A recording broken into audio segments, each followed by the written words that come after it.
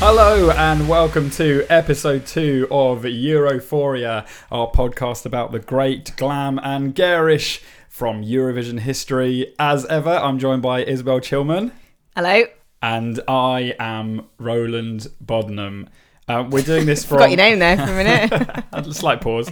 We're doing this from a different location from our first episode. We're doing this from Isabel's kitchen because, Isabel, you are feeling poorly. Yeah, I mean, that sounds very childish, but I think I have been quite childish today.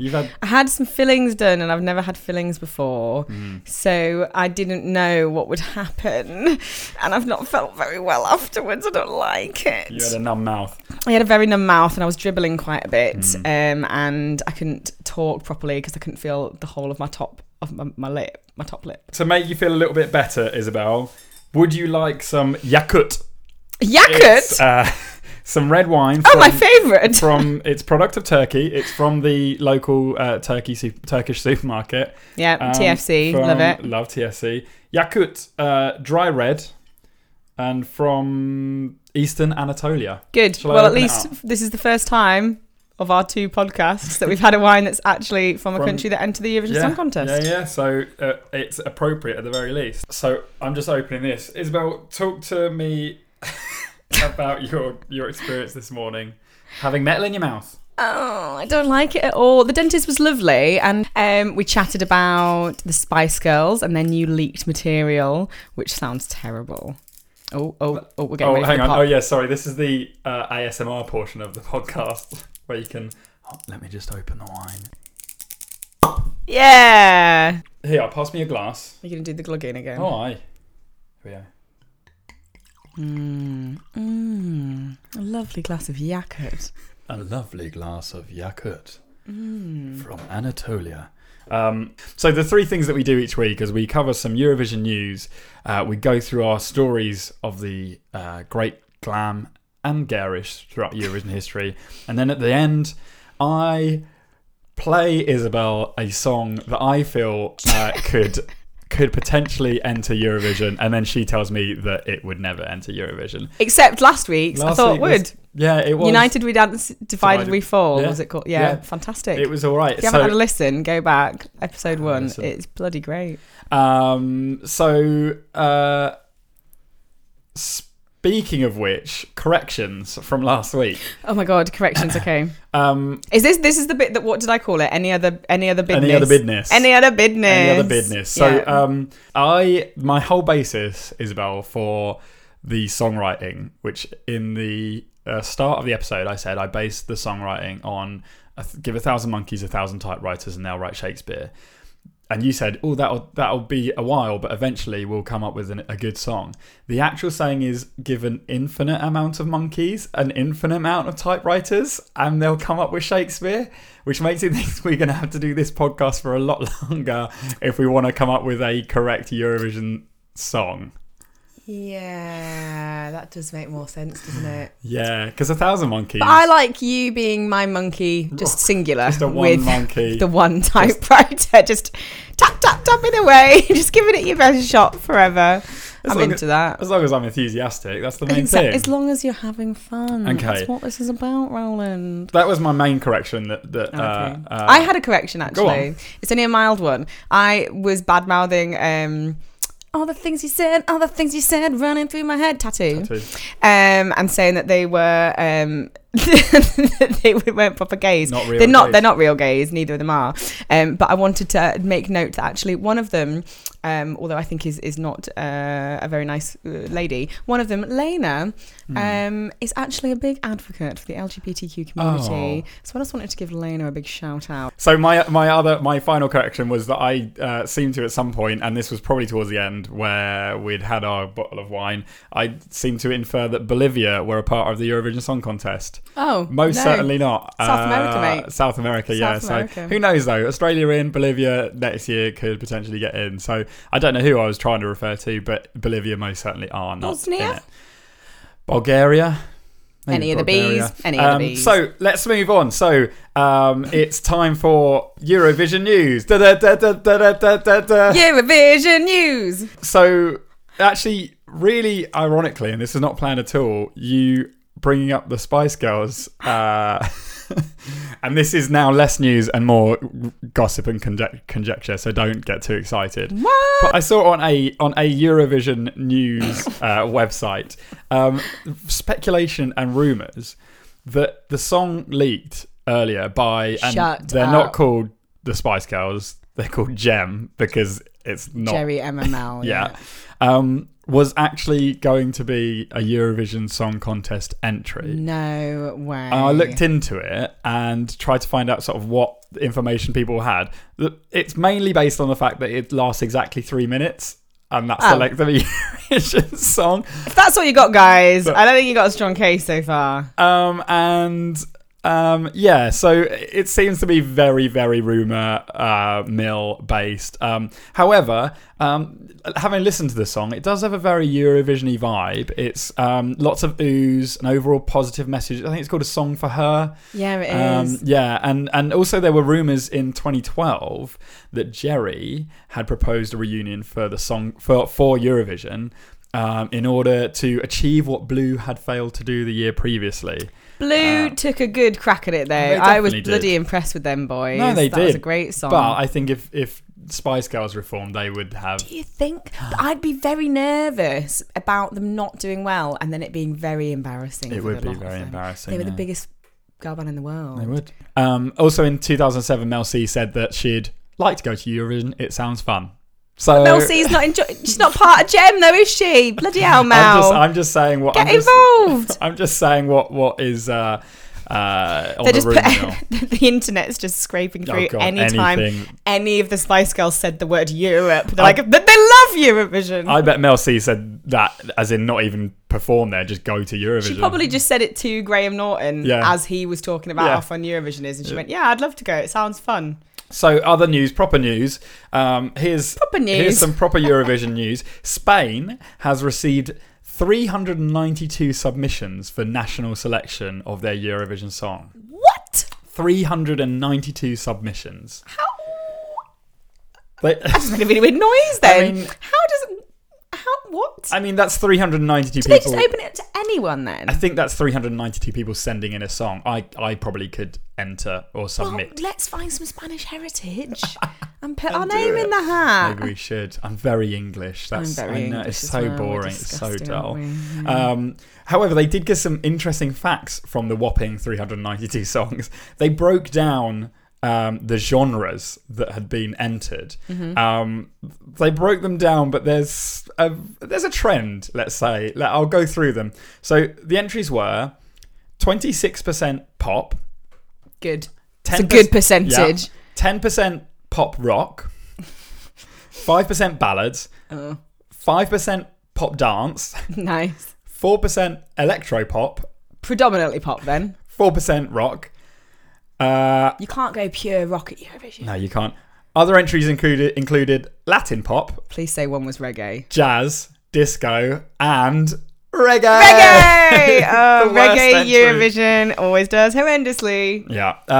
So we'll see how well they do. They came 22nd last year with what was actually a pretty decent song. I know, we loved Spain, didn't we? It was really that Fabulous Spain. Woman. Looked like Cheryl Tweedy, Cole, Fernandez, Vicini, Cheryl lookalike. That's the news that we've had this week, and news, I'm sure as the weeks roll in, more and more countries will have more and more submissions and entries, and there's already some countries selected their singers. On the Eurovision website, you can go through and their little faces are filled in, and they've got pictures of them, and the other ones are blank. So I know what I'm doing this weekend. Yeah, have a little scroll through and see. Lovely stuff. So, should we move on to the main bulk of the podcast, Isabel? Yes, Roland. Stories through the history of Eurovision. Now, as we always say in the 2 episodes that we've been recording so far, Isabel and I don't know what each other has chosen. Nope. We give a vague reference so that we know what we are not to do, so that we don't do each other's. Isabel, shall I begin? Yes, please. How are you for wine? Are you good for now? Shall I top you up? Yeah, I'm okay. Okay, Isabel. My story is called Cliff Richard versus Spain, 1968. Versus the entire of Spain. Well, let me take you back to 1968, Isabel. Let me take you back. The popularity of Harold Wilson's Labour Party had slumped to 20 points behind the Conservatives. Enoch Powell warns that immigrants may change the character of England. Oh, and the BBC sitcom... Nothing's changed, is it? Absolutely Jesus. not. However, on a brighter note, the one perhaps bright thing of 1968 was on the evening of the 6th of April in the Royal Albert Hall, right here in London, an event was taking place in which 17 countries joined together in a celebration of wonderful, joyous music. It was, of course, the Eurovision Song Contest. Of course. And it was also the first time that Eurovision had ever been broadcast in colour. Oh, Yeah. all the outfits. I bet they looked incredible. I bet they hadn't even considered it before 1968. It's black and white. It doesn't matter.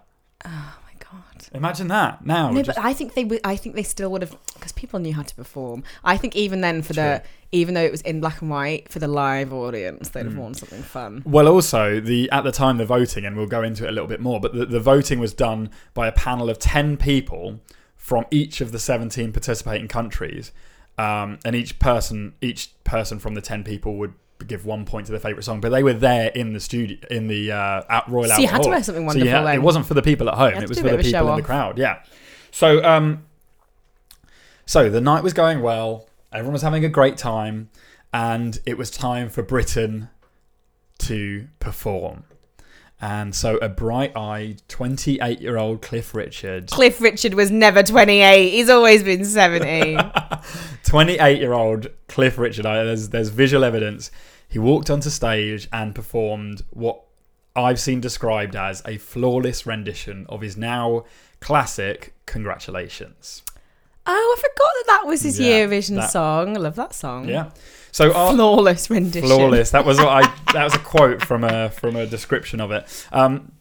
So after he came off stage, all hopes skyrocketed among the viewing public that we would do the double, because the year before, Sandy Shaw won, which is why it's being performed in England. Sandy Shaw won with the song Puppet on a String.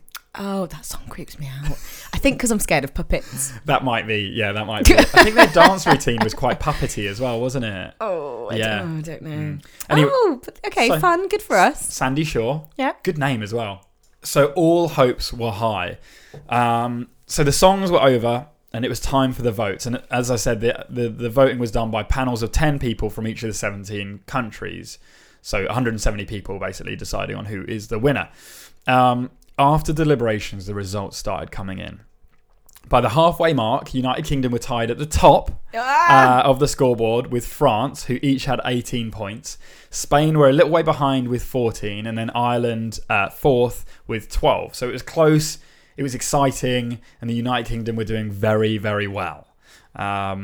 With just 2 countries left to go, the UK and Cliff Richard were sitting top, clear, with 26 points. The closest competitor was Spain, who was sitting at 23 points, so 3 points behind. France had slipped way back with 20 points, and they were in third. So according to reports, everyone backstage had assumed that it was the UK's. The 2 writers of the song Congratulations, they were called Phil Coulter and Bill Martin. They were actually escorted to the winner's enclosure. Oh my God. Oh no. Oh my God. So, and if they were to win the song, they would go down in history as the first and currently only writers to write the winning song 2 years in a row. And it used to be a big thing, like who the songwriters were. Oh, yeah. That was I mean, nowadays no one gives a shit. But back then, it was a big thing as to okay, so the winner, well done you sung it, you performed it, that's great. But also, songwriter, you're contest. Amazing too. Yeah, it's a whole song contest. Yeah. So they were in the winner's enclosure, and 2 countries left to go. Germany is up next, and the results come out. Germany gonna fuck things up. So Germany gives the UK 2 points. Then the score comes up for Spain, and they get a massive 6 points, which is the highest score that was given, joint highest score that was given throughout that whole evening. So that then puts Spain ahead of the UK, 29 points to 28. The next country and the last country gives 0 points to both the UK and Spain. So Spain wins by the skin of its teeth in a shocker, and Sir Cliff has to walk away in a very disappointing second place. Oh, Cliff. Poor Cliff. Phil Coulter, who was the writer who'd been taken to the winner's enclosure, said, and quote, "In one fell swoop, we were yesterday's men." Beautiful writing, though. Phil, he deserves to win all the song contests. He said, "We were quickly escorted from the winner's enclosure to the... to the loser's bin." He says, "We were quickly escorted from the winner's enclosure to the loser's enclosure." That's not a thing, is it? That's horrible. Enclosure. They just kick him out into the alley out the back. "And the suite I had booked for a celebration instead became a wake." He went on to say, and this is him in reflection now, he said, "There was certainly a sense that something odd had gone on. But maybe it was just the disappointment of coming so close to creating history." Oh my God, is this like... So, well, that was it. The record books showed that the winner that day was Spain with a song called La La La by a singer called Maciel. And 4 decades pass, Isabel. 4 decades pass and we reach the year 2008. And towards the start of that year, there are rumours that a documentary has been made. A documentary about the night that I've just discussed. And in this documentary is an accusation that Francisco Franco, who was the then dictator of Spain, had in fact rigged Eurovision in his country's favour. No. So I'm just going to give you a little background on who Franco is, if your historical knowledge isn't quite up to... what do you mean? Historical genius. So he was a conservative monarchist on the right. Some say far right. I mean, he was friends with the Nazis, so that would be fair to say. It's always nice to be friends with the Nazis. When a leftist party came into power, he was also in the military. When a leftist party came into power in 1936, he staged a military coup, which led to the Spanish Civil War, in which 500,000 people died and a further 450,000 people fled. So he's good. He's a good guy. Yeah, when he came to power, he declared a totalitarian state, which he was at the top of course.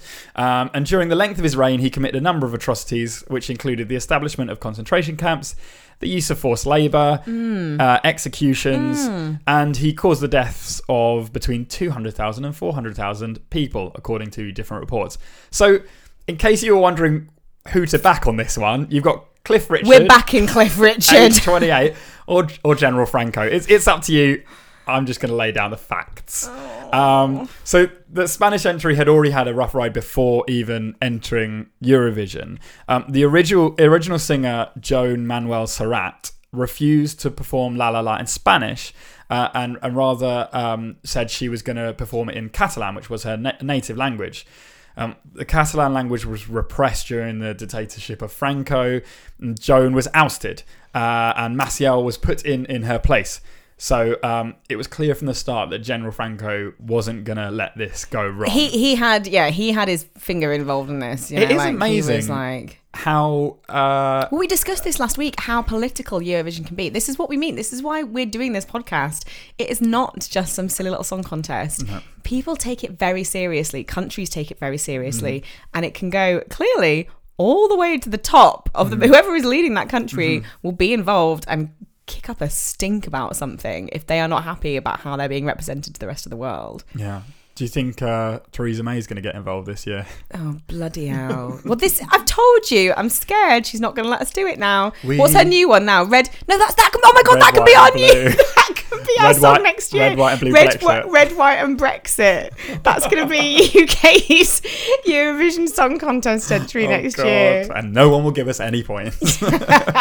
So in the documentary that made these accusations, a Spanish TV presenter who was a presenter at the time of Eurovision was quoted as saying, "It's a fix. Maciel won Eurovision with bought votes." The documentary was called 1968. I Lived the Spanish May, which is a beautiful name. So the documentary alleges that Franco was determined to claim Eurovision glory for Spain in a bid to improve his country's national image, boost its emerging tourist industry, and improve the regime's image within the country itself. The director, who is called Montse Fernandez Villa, said that looking at propaganda newsreel and the parties that were thrown for Maciel, she was turned into a national hero and it all served to glorify the regime.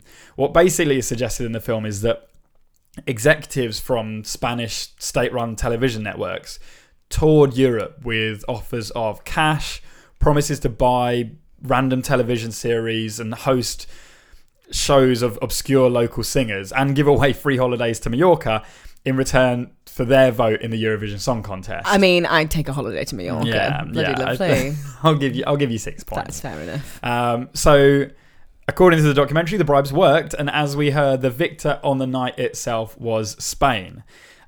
Responding to calls for an inquiry into the matter in 2008, the director of organisers for Eurovision TV said, No. Just to make Cliff Richard a little happier and the Spanish winner a little bit more unhappy. And now I think this is a weird saying in that country because it says, I don't think you should dig up old bodies to prove he was or wasn't the father. It's history.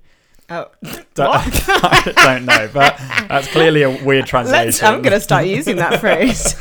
But yeah, so that's Eurovision. No, but you should. It's not a case of just to make Cliff Richard a bit happy. Cliff Richard is a happy man. He's a happy man. He is a happy man. We know that. Yeah. He is not about him. This is about fairness. Exactly. Justice for all. Justice for Richard.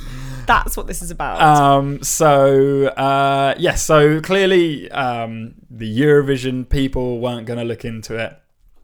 Cliff did return to the Eurovision Song Contest in 1973 with the song Power to All Our Friends.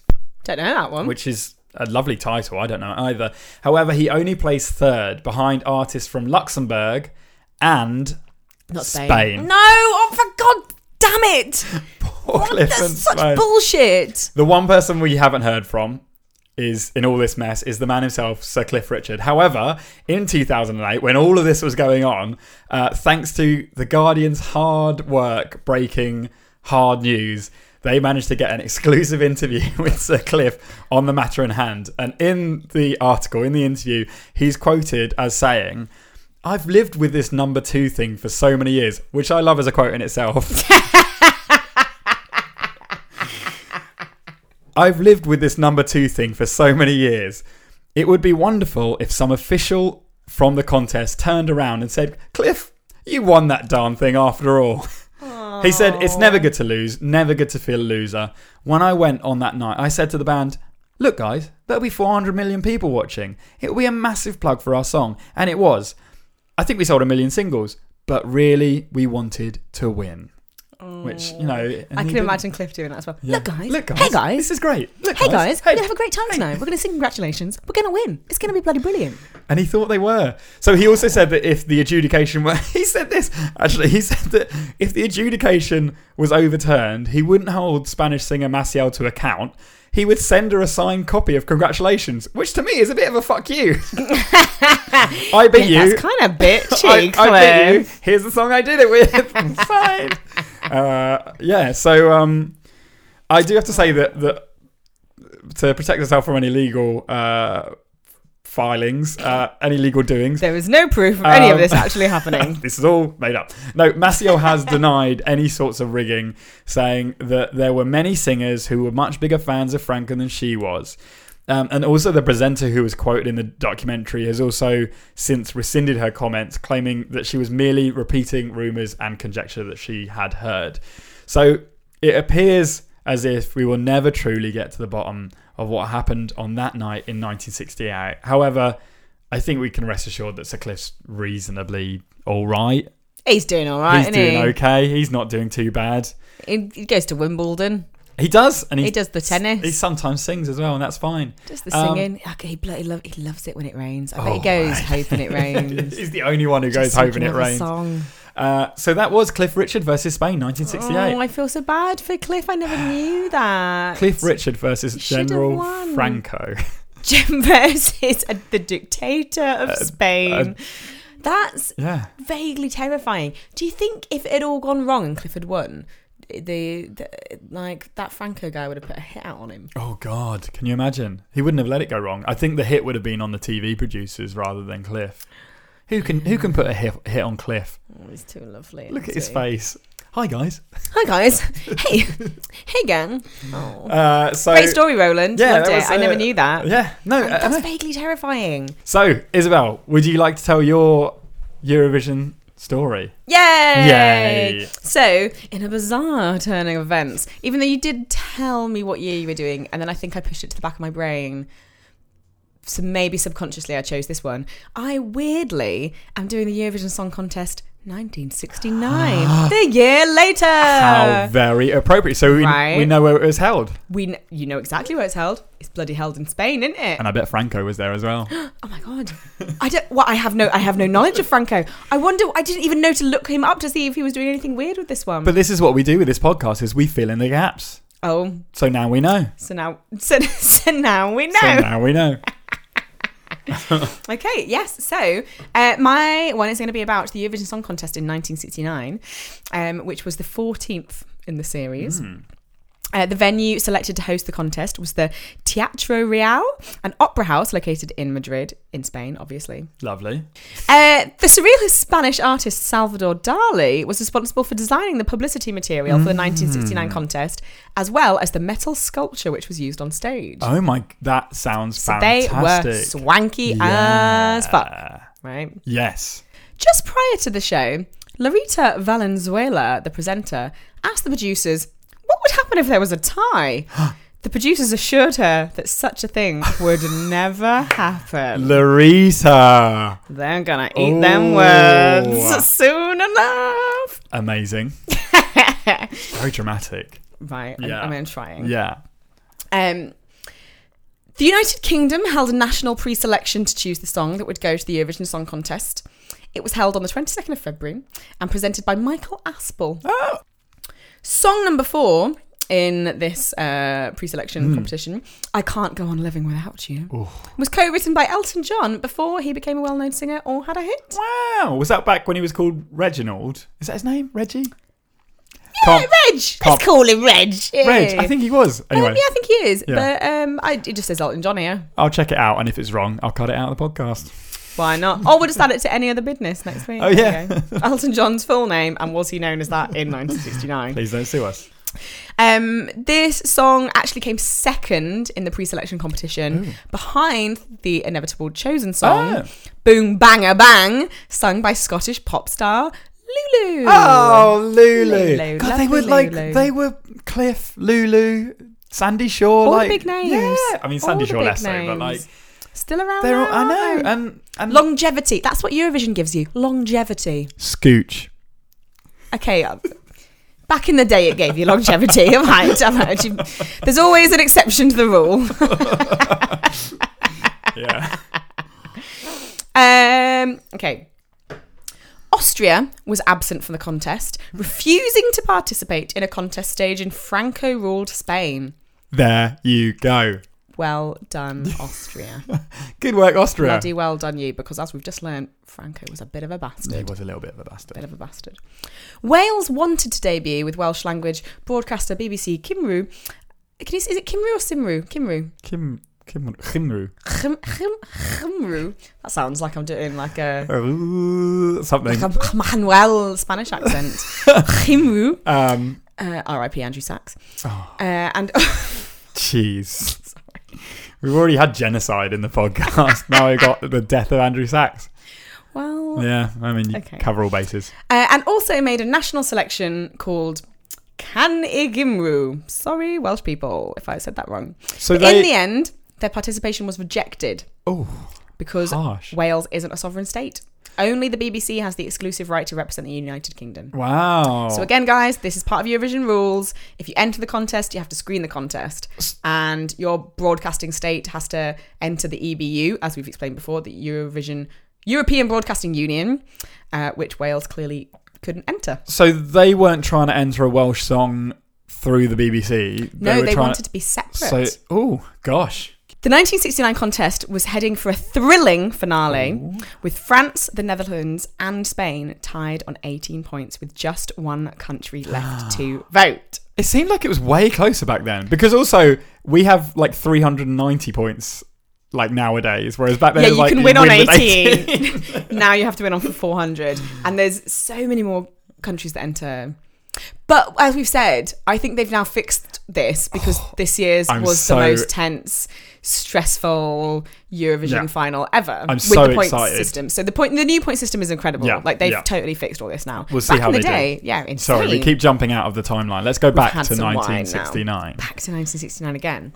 Okay, so France, the Netherlands and Spain all tied on 18 points with just one country left to vote. Shit. Enter the mischievous Finns. Oh, you Finns! Who gave all three of those countries nil points. Oh. And the UK, who were on 17 points, 1 point. No. Which caused a 4-way tie. Of course they did. With no tie-break rule in place, the poor... the words that I found online, which I think is very mean, it said the hapless hostess, poor woman. But the host completely fell to pieces on screen. Oh my God. And things quickly degenerated into a total shambles live on TV. You can watch it on YouTube. That whole year, the show is available on YouTube to watch. Oh my God, amazing. And it's fantastic. The end bit is hilarious. She gets very flustered, this poor woman, where she's just stood next to the Spanish, maybe not the judges, but the Eurovision deciding team or whatever it is, like kind of panel of decision makers. She keeps like touching her hair and looking around like she doesn't know what to do, because there's this board behind her with 4 countries on the same points. And in the end, actually, no, the best bit is when the camera turns round to the audience.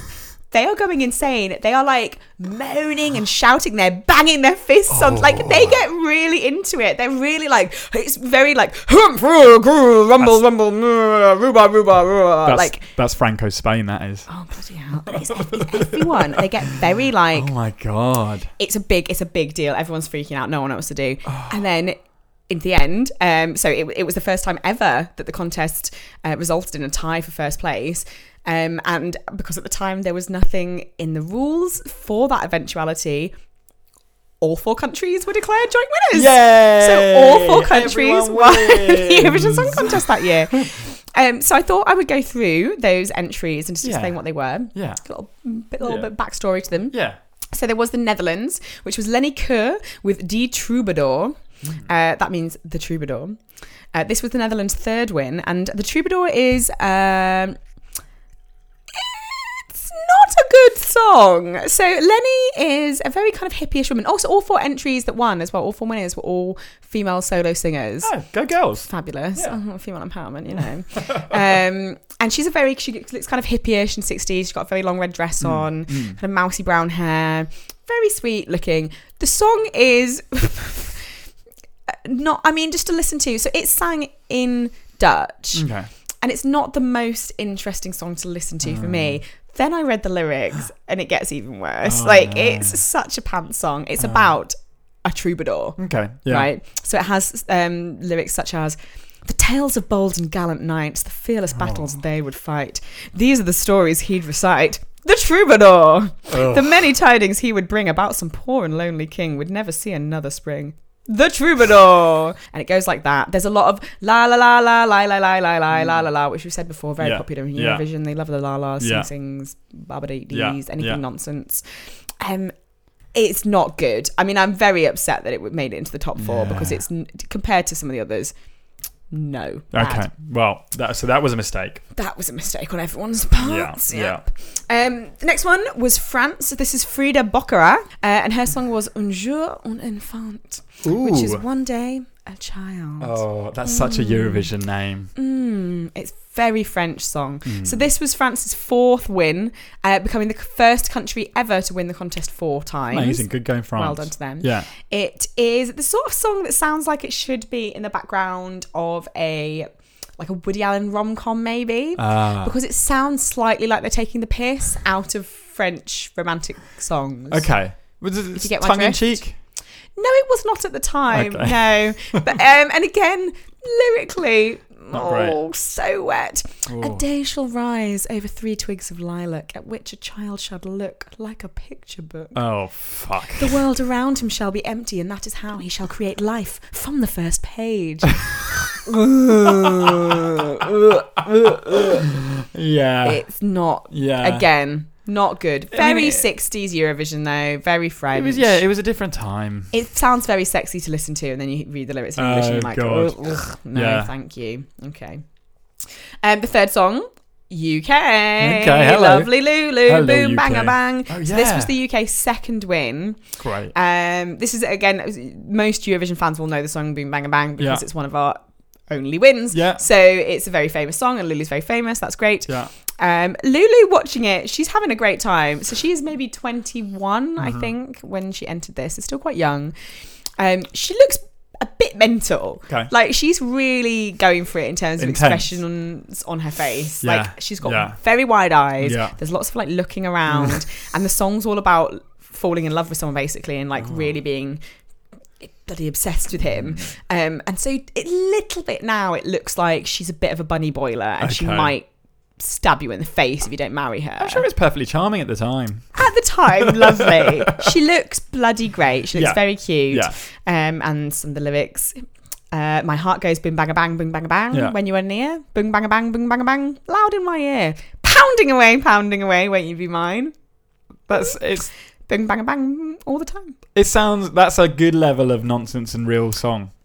Very nonsense. Good balance. Yeah. There's lots of her like heading to hug herself and stuff. Oh, It's very sweet. Really? It was fun Eurovision track, especially from the 60s. Okay, so that But- was most deserving so far. So far. So far. But my favourite of all four, sorry Lulu, Okay. was Spain. Oh, again. Spain, Salome with Vivo Cantando Hmm. is incredible and should have just won hands Oh, down. So jeez. Vivo Cantando, translated to English, means I live singing. Oh, Doesn't make a lot of sense. no, but It was great. Anyway, this was their second win and the first time that any country had a winning entry for 2 years in a row. There you go. Which we know happened later in the 70s Yeah. through Israel, as we discussed last week. Yeah. They won 2 years in a row. well, very nearly happened the year before with Cliff. Bloody hell. Sandy Nearly Shore, happened with Cliff as well. Yeah, exactly. Spain So got there first. happens more likely than you think. Yeah. And this it's a very jazzy song. It gets very it gets faster and faster. It's incredible. And Salome is wearing this amazing blue fringe jumpsuit. Oh. And she shimmies a lot, and she Of course is you just would. mental. And there's three backing singers who are guys in tuxes. And basically, after the intro, after the first verse, it's just the chorus over and over again, but getting faster and faster. And the first time she sings it, it's just the chorus. Then she sings it, and the guys are like, "Hey!" after every single line. Right. Then it keeps getting faster, and they're still going, "Hey, hey, hey!" constantly. I was losing I've listened to it like 10 times today. It's amazing. I would highly recommend having a look at it. Yes. Salome, so her name is spelled Salome, and the great song is name called as well. Vivo Cantando. Yes. And it's so much fun. I think that should have hands down won. So, what happened? Who hosted Well, the next for 1970? first I will explain Okay. what would have happened with current rules in place. Yes, Because okay. after this happened, because Yeah. they didn't think there would be a tie at Yeah. any point. So had the later tie-break rule be in place, which they put in afterwards, which is that the country receiving the highest score from any other country is the winner. So this was used in 1991 when there was a tie-break. Okay. But The Netherlands would have won in that case because they received 6 points from France. United Kingdom would have then been runner-up because they received 5 points from Sweden. okay. So remember, back then, points It's were very smaller different, because there were yeah. less countries Yeah. involved. Yeah. On the other hand, with the present tie-break rule being in Right. place, which is that the song receiving votes from the most countries, so France, in that case, in current rules, France would have been the overall winner. Because their With was Spain, spread. Yeah, their vote was across more spread most across more countries. countries, with Spain then in second place. So if you're looking at different rules, there would have been completely different winners again. Yeah. Yeah. So you can't even go back in time and go, oh, you guys were the It's actual just very winners. stressful. Going back to 1969, actually on the night, The organisers didn't have enough winners' medals, meaning the few they did were distributed to the winners as there were not enough to go round. So only the singers received their medals on the night. The songwriters, to some disgruntlement, were not awarded theirs until after the date of the contest. Then that was when the songwriters were really celebrated. They were very celebrated. They had their names on screen. It showed them at the beginning, like it showed the conductors of the orchestra. It had their names on screen. They came onto the stage. So when you watch this on the video of it online, obviously everyone comes on stage when they're getting handed out their medals. So the singers come on and the songwriters, but the songwriters just have to stand there next to the singers who have their medals. Everyone looks very confused. And the previous, is she called Marcella from the previous year, who won the Spanish winner? Maciel, Massiel, Maciel. So she comes on to hand out the medals. She looks incredible. She's wearing this sparkly fur coat. Oh, wow. I think might be drunk because she's staggering a little bit. That was fine back then. She looks incredible. And then all the winners come on and take their medals, and just look, Lulu bounds onto the stage and then looks very confused about the whole thing, and no one quite knows what's going on. But they got their medals, so that's fine. Yeah. A shell-shocked audience then had to watch all 4 songs played again because they all won, didn't they? Which, as there were only 16 entries in the contest, meant they rewatched exactly a quarter of the contest again. That's a late night. So the way they worked it out the next year was that basically Spain had hosted that year. Yeah. UK had hosted the year before. Makes sense. So they ruled both of them out straight away. Fine. So it was just down to the Netherlands and France. Yeah. I can't remember the reasoning, but ended up being the Netherlands. Okay, fine. So they ended up having it. They were very fair. They were very even, very just about this. Yeah. And last part of this is that the next year, hosted in the Netherlands, 5 countries boycotted the following year's events as a result of this mix-up. Finland, Norway, Portugal, Sweden. So, like... none of the ones who were in the tie... Oh, no.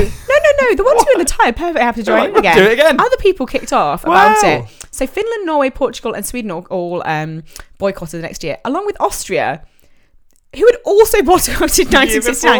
So now I just start to feel like Austria just likes boycotting stuff. They're just kicking off a fuss. They just didn't want to enter. They didn't have an entry. First I was like, yeah, well done, like fighting the system. Now I'm like, Austria didn't have a good enough song, did they? So they just it's used a small country. They, there's not that many people there. Probably only 200 people there. I also found while I was looking at this, when I was Googling Eurovision 1969, here we go, it's going to come up.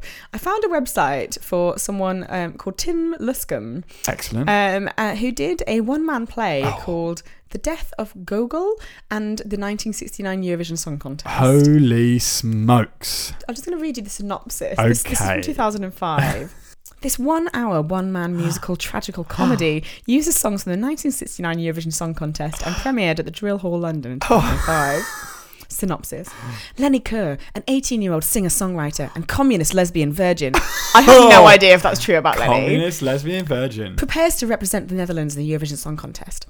Meanwhile, Stuart has something to send in the post. A just completed radical treatise which will set the record straight about exactly how gay Nikolai Gogol was. I don't know who Nikolai... I should have Googled that. Gogol. And what was his predilection for Cossacks all about? Oh, God. Is Lenny merely part of Stuart's imagination? And if not, why would she let him switch off the Eurovision Song Contest and go and post his treatise?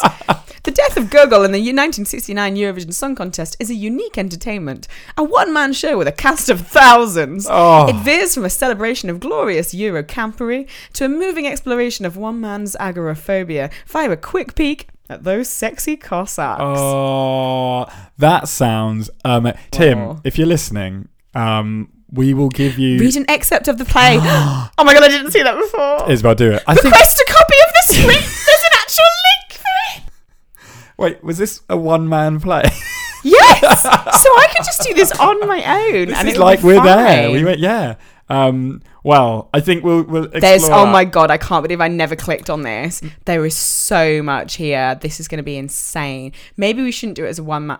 Maybe it would be good if I did it as a one-man play. I think maybe we should. Radio. Maybe that could be voices. A bonus podcast. Is you just doing the whole play? Okay, if this podcast ever gets big enough, I am going to do as a one-man play Tim Luscombe's 1969 Eurovision Song Contest about Lenny and Stuart and some sexy Cossacks, and So- I will read the entirety. That is your motivation, ladies and gentlemen, to subscribe, like, and leave a review on iTunes or Stitcher or wherever you're listening to this podcast. There's mention of the 1968 Eurovision Song Contest in It's it. like it's meant to knows be. us. Oh my god, this is amazing. Tim, you must be listening to this podcast. You wrote a play about Eurovision. This is a Eurovision podcast. Just get in touch with us. Eurovision podcast, Europhoria podcast at gmail.com. Please get in touch. We would love to hear from you. Isabel, that was a fantastic story with an extra little bonus at the end. I really enjoyed that. So excited What about ridiculous! it now. What ridiculous! That poor presenter. Oh, it's so funny. You have to watch it. So some of the entries, definitely watch Spain's Yeah. because it's incredible, and Yeah. her blue fringe Fringing. jumpsuit Yeah. is just Yeah. mind-blowingly Shimmying. sexy. But just to watch that end bit of this poor woman looking flustered, and then the cut to the audience of them looking livid at the ridiculousness of what's going on. Outrage. I mean, I would be outraged. It was. I mean, I think I'd just be howling with laughter. Can you imagine if it was a tie I'll put a last photo up year? on Instagram of the scoreboard with Oh all my of them on God, 18. yeah. I love It's that. So funny. I love that the UK got pushed into first at the last one. They're like, oh, well, surely one of them. It's like, no, it's a bigger no, us photo. We're involved too. So, Isabel, we have done our stories. You've still got quite a lot of red wine left to drink. How Well, are I you? just did my talking bit, didn't I? I know. How are your feelings doing? Not falling out? No, but I can feel them with my tongue. Feel them in your mouth? And then when I shut my teeth together. Ooh, I bet it feels weird. Yeah, because why is this allowed? I don't understand how this is an okay thing to do to people. My plan is... Why? Have you got fillings? No, because I'm just not going to go to the dentist. No, but that's what I did, and now I need 3. And now I have 3 bloody fillings, don't I? Yeah, but what if you just never went? I've had to get a root canal. That's what the dentist said. Oh, fuck, I'm going to have to get Your a root nerve canal. dies. But then you don't feel it and it's fine. But then you don't have teeth. You have to have I want teeth. I need It's teeth. bloody. I'm not gonna lie. It's bloody horrible. And I know this is such a princess thing because I'm 28 and I've just had my first fillings and I'm kicking off about dental work. But I've never had dental work before, so this is my first experience of realizing it's horrible. Like actually going through the experience was fine. I didn't mind it. It wasn't painful or anything. But now I have metal in my mouth forever. Don't ever bite on tin foil. Oh my god! No! Don't do it. No, it makes me feel sick already. It like has like an electric shock thing that goes into your nerves and your gums. It's insane. I don't know how. How am I gonna? How are you gonna Right live? now, how am I gonna live with this? Is that too extreme? Your mouth's different. Things change, and you'll get used to it. But you'll move on. Isabel, it has come to the time of the podcast where I do my bit. I take centre stage. I take all, where Roland should always be. and I play my song that I recorded. Okay. I didn't quite explain as well how I do this. I don't know if I've explained it to you either, Isabel. So when I record my song, I use GarageBand on my iPad. Good. You know, and it's amazingly versatile. I've got a xylophone I can use if I want. It's amazing. But the thing that I have to actually physically do is do the singing. Now, we live in London and, you know, you're not far away from anyone else. I've got people below me and people either side of me, so I don't really want to sing in the flat. But so what I do is I go to my car, I drive it to a quiet road and sit with my iPad on my lap and belt out these Eurovision songs. Because that doesn't look creepy or weird. And I generally just sit outside someone's house and do it, which I'm terrified that someone's going to come out in and South London. Yeah, in South London. Do you have your car at your house? Yeah, I do. It's luxury, innit? Anyway, so if you see a man in a car with an iPad just belting out a song in South London, It's Roland. just let him be. Just leave him alone. Leave him alone. He's doing A his group thing. of a group of 3 teens walked by the other day, and I was well embarrassed. I had to stop halfway through. No, in fact, in this song, if you listen really carefully, you can hear the moment I lock my car doors as someone's walking by. Oh, Roland. But it's all for the podcast, so that's absolutely fine. So this song, a bit like you mentioned earlier, we mentioned last week, I was inspired by when we were talking about nonsense words and non-words, and people love a la la la and love a lulu. So I set myself the challenge for the chorus of this song to be mainly non-words. So we'll see how we do. We'll see how we do. Are you ready? This song, Okay. Name. This song is called My heart begins to beat. Okay. Are you ready? Yes. Okay. From a million miles away, in 1,000 places, there's a force I feel today, and it takes me over. And so my feet begin to do the walking as I feel the call into the light. And then we meet, and my mind starts thinking, could this be where the thing turns right? And my heart begins to beat. Oh, oh, oh, oh. Oh, oh, oh, oh. Oh, oh, oh. Oh, oh. And my heart begins to beat. Oh, oh, oh.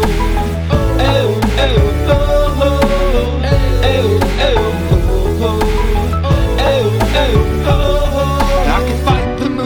Charm the stars, I'm a god when you take my heart. I'm moving mountains, building fjords, cause love has pushed me through this door. And then we meet,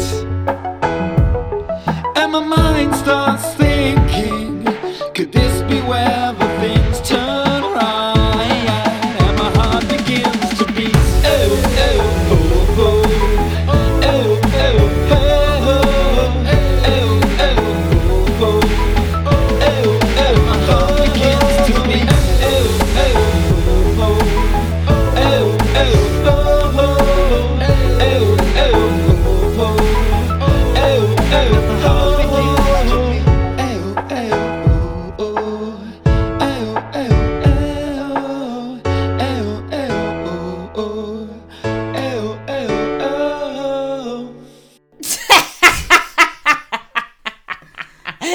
Oh my god, what you guys couldn't see was that Roland was dancing to his own song throughout.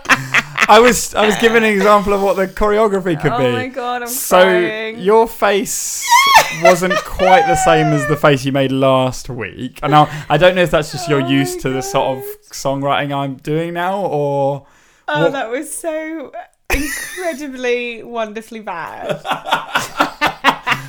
I don't know what. I think that was if that was entered in you wouldn't blink twice. No, I would not blink twice. Yeah. That would be a legitimate. It wouldn't win. Eurovision song. No, it would come a very respectable 7th.